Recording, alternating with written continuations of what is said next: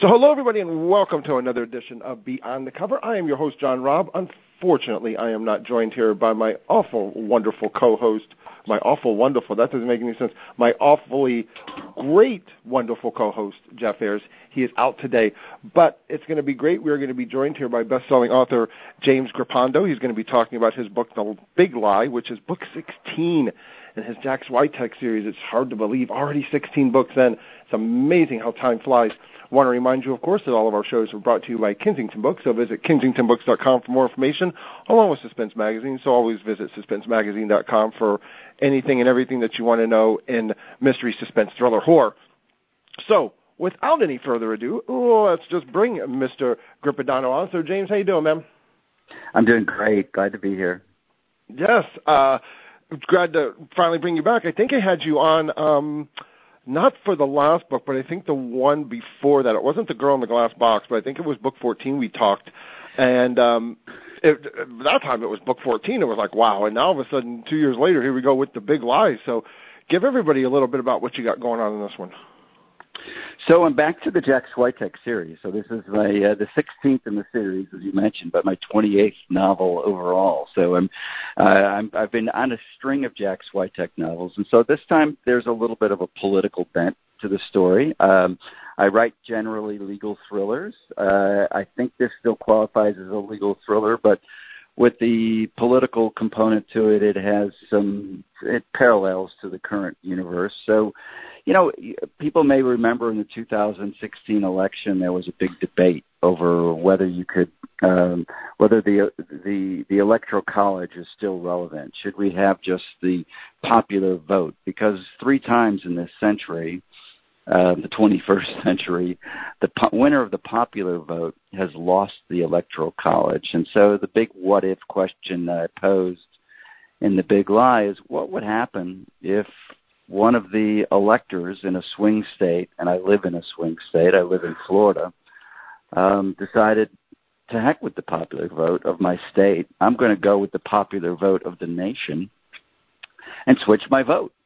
And could they do that? And what would be the consequences of doing that if an elector simply decided to go rogue, so to speak, vote whichever way they want? And so that's Jack's client in The Big Lie. Is she swears an oath, like all electors do, to vote in accordance with the vote of their state. In this case, the fictional story takes place in Florida, and Florida is always a swing state in these elections. Yeah, it's the swing state. It really is, you know. And so she decides to go rogue, and of course that brings all hell down on her. You can imagine how people, you know, politically would react, how the threats would follow, how the legal actions would develop. And so The Big Lie is, you know, exciting inside and outside of the courtroom, because Jack has to not only keep his elector, his client, safe legally, but literally safe from the onslaught that falls on her when she tries to change the election. Mm-hmm. Now, of course, since something like this has never happened before, and I think that there's only one, there might be 1 or 2 states, I think, that kind of split their electoral depending on, I think Maine and maybe Nebraska do something different. But since no one's ever really done this step before, and maybe we'll see it in our lifetime, so since you're dealing with a fictional subject like that, and even though it is kind of a law, it's still kind of a gray area. How difficult was it for you to kind of sit there and say, okay, this is kind of the way I'm going to go, just because that's the way it makes more sense for the story, but it might not necessarily be your views. Is that kind of accurate? So what I do with all of my Jack Switek novels is that I try to keep them relevant in the you know, in terms of what's happening in terms of contemporary events. But it's not a ripped from the headlines kind of approach that I have. It's really more about looking for hot issues and seeing how those issues, you know, and positions might collide, and then forecasting how it would play out. And The Big Lie has turned out to be almost prescient, really, because what happened in 2016, and it got very little press, was that 3 electors decided to ignore the popular vote of their state. 2 were in Colorado, and one was in the state of Washington. But they were without consequences. They were really just protest votes. What happened in Colorado was the electors refused to vote for Hillary Clinton, and instead they voted for John Kasich, which is interesting because they just crossed party lines completely. Yeah. And then the other one in Washington, again, someone who refused to vote for Hillary Clinton, voted for Colin Powell, who wasn't even running for president. Never ran, yeah. So like I said, those were just protest votes, and they were kind of interesting. But what happened in those cases is that, like in Colorado and in Washington, like in Florida, is that you are required to swear an oath as an elector that says you will vote in accordance with however your state votes. And this has found its way up to the Supreme Court of the United States, and probably in May or June of this year, the Supreme Court is going to decide if that oath is enforceable against these electors. So it's really this story has a lot of. It may get have some bigger press after it's released, depending on which way that goes. And the whole idea of an oath has been really in the news a lot lately.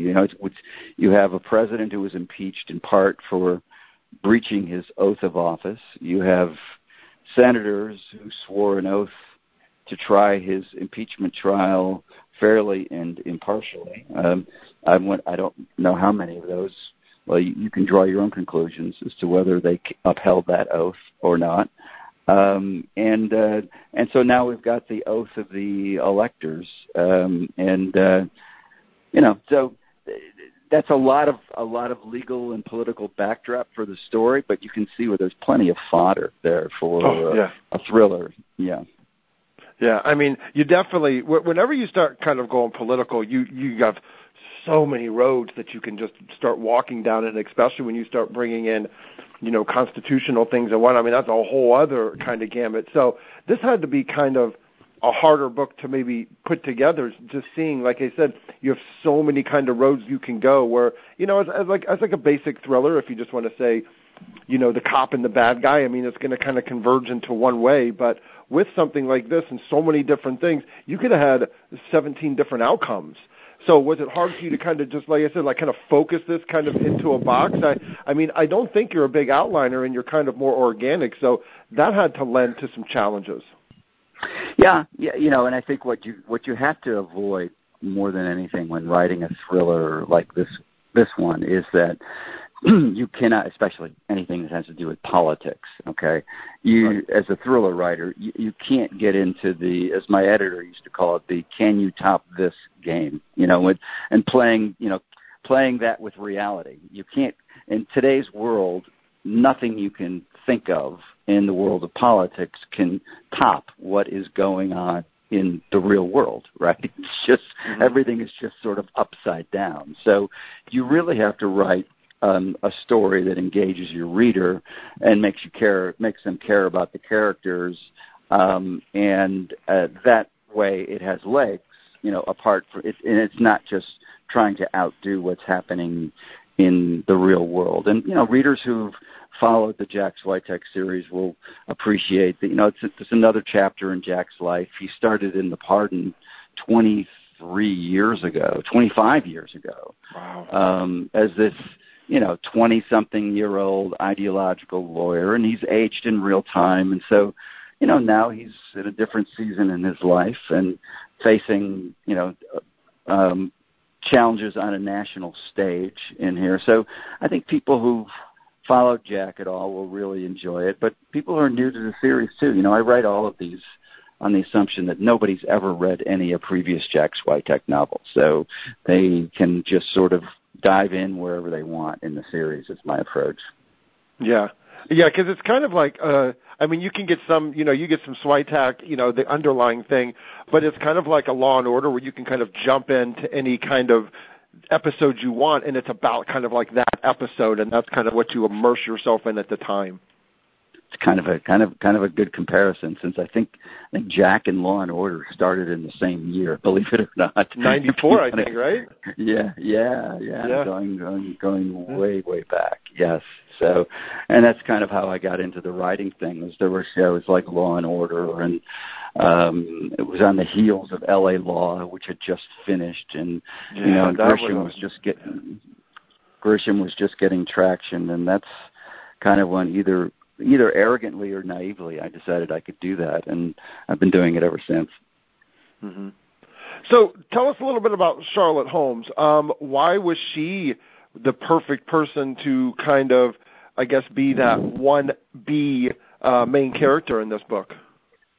Yeah, so I wanted it, first of all, she was, so she's a young woman who is politically connected, and she serves as a lobbyist in Florida. And I've found that Florida's gun lobby is really very, very strong.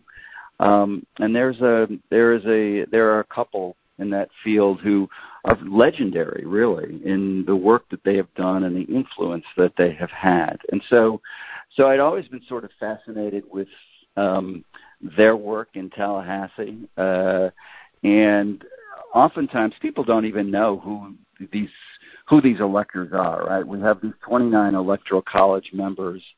Well, who are they? Well, they're usually people like a lobbyist, or sometimes it's the chairman of the state political party, whichever, whether it's a Democrat or the Republican national or state party, they're very well connected.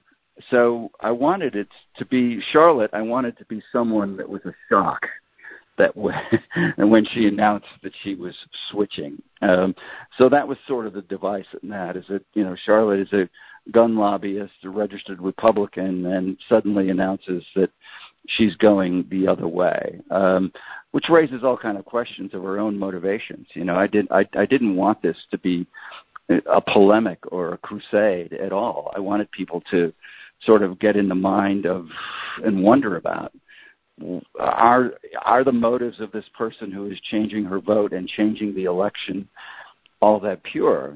She comes across as publicly as announcing that she's voting her conscience, but is she? Does she have some other kind of agenda? And is Jack getting hoodwinked by that? I think is a part of the compelling story, is how much can he trust his own client? So that relationship works well on that level, and I think there's a good. She also provided I'm not going to give away the twist at the end, but she was really a well positioned to deliver on the twist. I always try to get a twist in at the end of it. It's sure, one thing to keep people. One thing to keep people turning the pages, but you always want them to have that aha moment at the end also. And I should have seen that coming, and that's kind of fun. Yeah, I mean, that's a great. I mean, you always need to have that kind of at the end, like, oh yeah, I didn't see that kind of come in, and wasn't really sure that was coming. Oh yeah, that's the way I always kind of feel with those kind of books. You always kind of wait for it, and if it's not there, you're almost kind of like a little disappointed. I guess. Right. But you have to. It's one thing. I had an editor for 23 years, Carolyn Marino, who I has since moved on. She's decided to downscale a little bit. So The Big Lie. Interesting. This is an interesting little fact about this book. It just occurred to me again. She edited the first half of the book, and my new editor edited the second half of the book. So, but Carolyn would always have this rule. It's like, okay, it's not just about the aha moment. It's like you can't cheat the reader. The reader should have it. The aha moment should come with the, oh God, how did I miss that? Now I see. You have to be fair to them, and some people will get it. They'll guess. But if you can kind of catch people, 99% of the readers, then I consider that a success. Yeah. No, the one thing when you're kind of writing legal thrillers, a lot of the time, the lawyer really, like Jack, really doesn't know the client, so he's not really sure how far to trust, how much to trust, and so when you're building that dynamic between like him and Charlotte, how do you kind of make sure you keep that tension kind of together, because he still has to. He doesn't know who she is, really. He doesn't really know the kind of person he is. So how are you kind of keeping that tension? Yeah. Well, like I say, that was, and that's evolved over time because, Jack, as I mentioned, in the first novel in the series, Jack was just a newbie, but he's, Jack has now been around the block, right? He's in his late 40s, mid-40s, late 40s. He's defended death row inmates. He's defended people accused of terrorism. He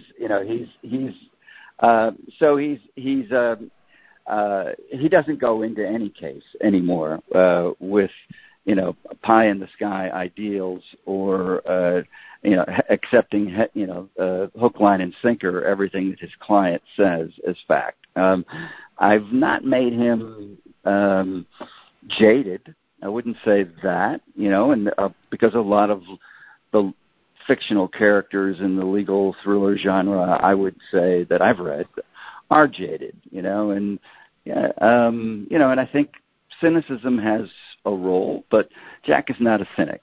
Jack still believes that it's like the great line from Tom Hanks in Philadelphia, the movie that it was in with Denzel Washington. It says it's like the great thing about this being a lawyer, is that every now and then, once in a while, you get the sense that justice is being done, right? And I think Jack sort of lives for that moment too. So, and that doesn't necessarily mean that there's going to be a happy ending, but it does mean that your work has some meaning, and Jack is looking for meaning. Right. Now, when you don't write a Jack Switek book, because like you said, this is your 28th novel, this is the 16th in the series, so you got 12 others that are out there. I mean, you had Andy Henning series, but then you have some, you have some standalones like a Cash Landing that you got and a King's Ransom. So when you're getting out of Jack Switek and you're writing something else, is that just because you're trying to like cleanse your palate? Is it a story you kind of want to go with that doesn't really fit in with Switek? Is it just a character? Why do you kind of like to jump out of it and just not do straight series all the time? Usually it has to do with the fact that it just doesn't fit for Jack. When I come up with an idea, I think real early on I ask the question, is there a place for Jack in this story? And should this story be told, mostly from his point of view? And if I don't want to force it, and if it's not there and I still feel, I'm in love with the story, then that's usually how the standalone comes about, right? Is that, I just sort of, I hate stories where it's like, this character think you've known for like, 10 or 12 years, and then finally, it's like, you get somewhere into the story and it's like, oh, well, you didn't know this, but Jack actually, went to medical school for 3 years, and was studying to become a brain surgeon, so he can handle this crisis. I just hate that contrived kind of thing where where a lawyer has no business being in the predicament that you've created in the plot, and worse than that, he somehow knows exactly how to get out of it because of something you've 10 years into the series made up about his past.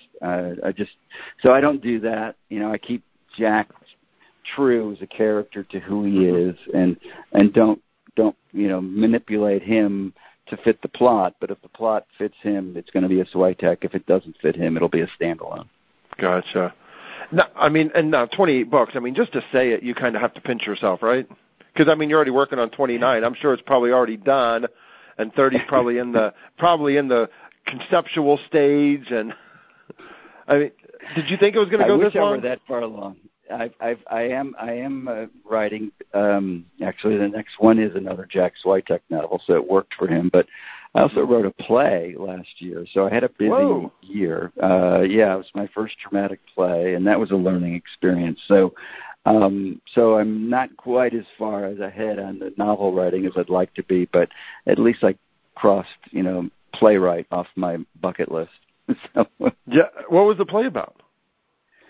So the play was the story of, most people think that if you've read this Anne Frank, it's a kind of a dark play, in terms of subject matter. But if you've read Anne Frank, most people think it was neighbor informing on neighbor was how the Nazis identified who was Jewish and who wasn't. And there is a kind of a dark piece of history about the Nazis' use of IBM technology, pre-computer technology, to process census data, which allowed them to identify who was Jewish. And so the play is about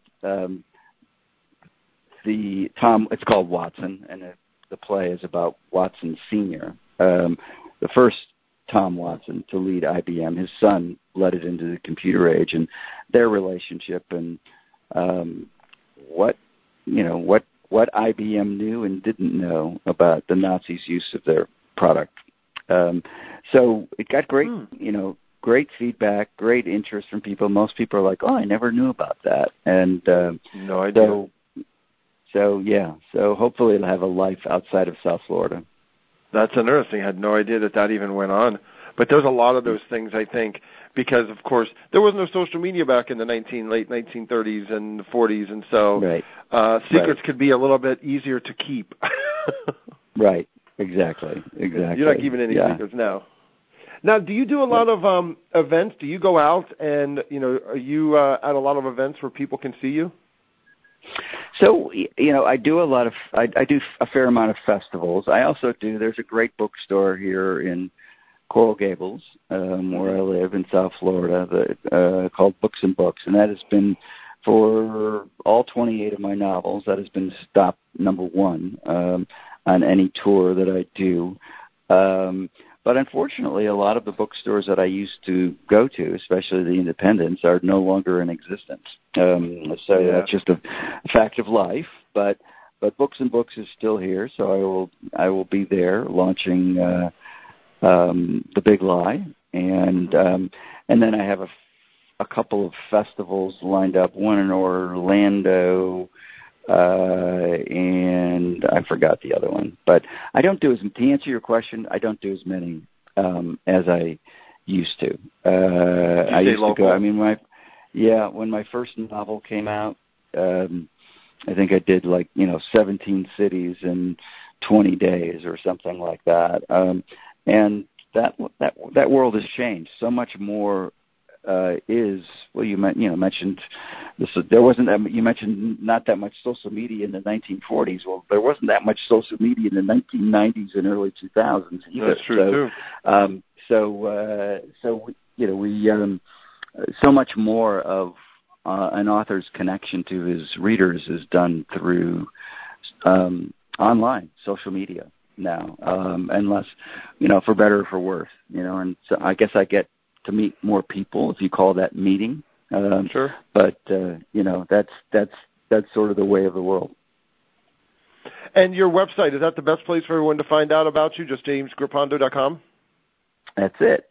That is it. Yeah. Nope. Yeah. Nope. And I am on Facebook a lot, so you can look at. So that's your social media platform, is the Facebook. Yeah. Some people do the Twitter and Instagram, and so. Yeah, I can't do all three. I've picked one, and that's it's nice. I like to hear from fans that way. Yeah. There's no way I can do. I do some stuff on Facebook and Twitter, and that's it. I'm like, otherwise you just get caught up into this black hole, and you just never get out. Oh, you're right. Right. It's like YouTube. As you start watching a cat video, you're going to watch 50, and then you're going to realize you just wasted 4 hours. Exactly. Yeah, that's what I do. Oh man. Yeah.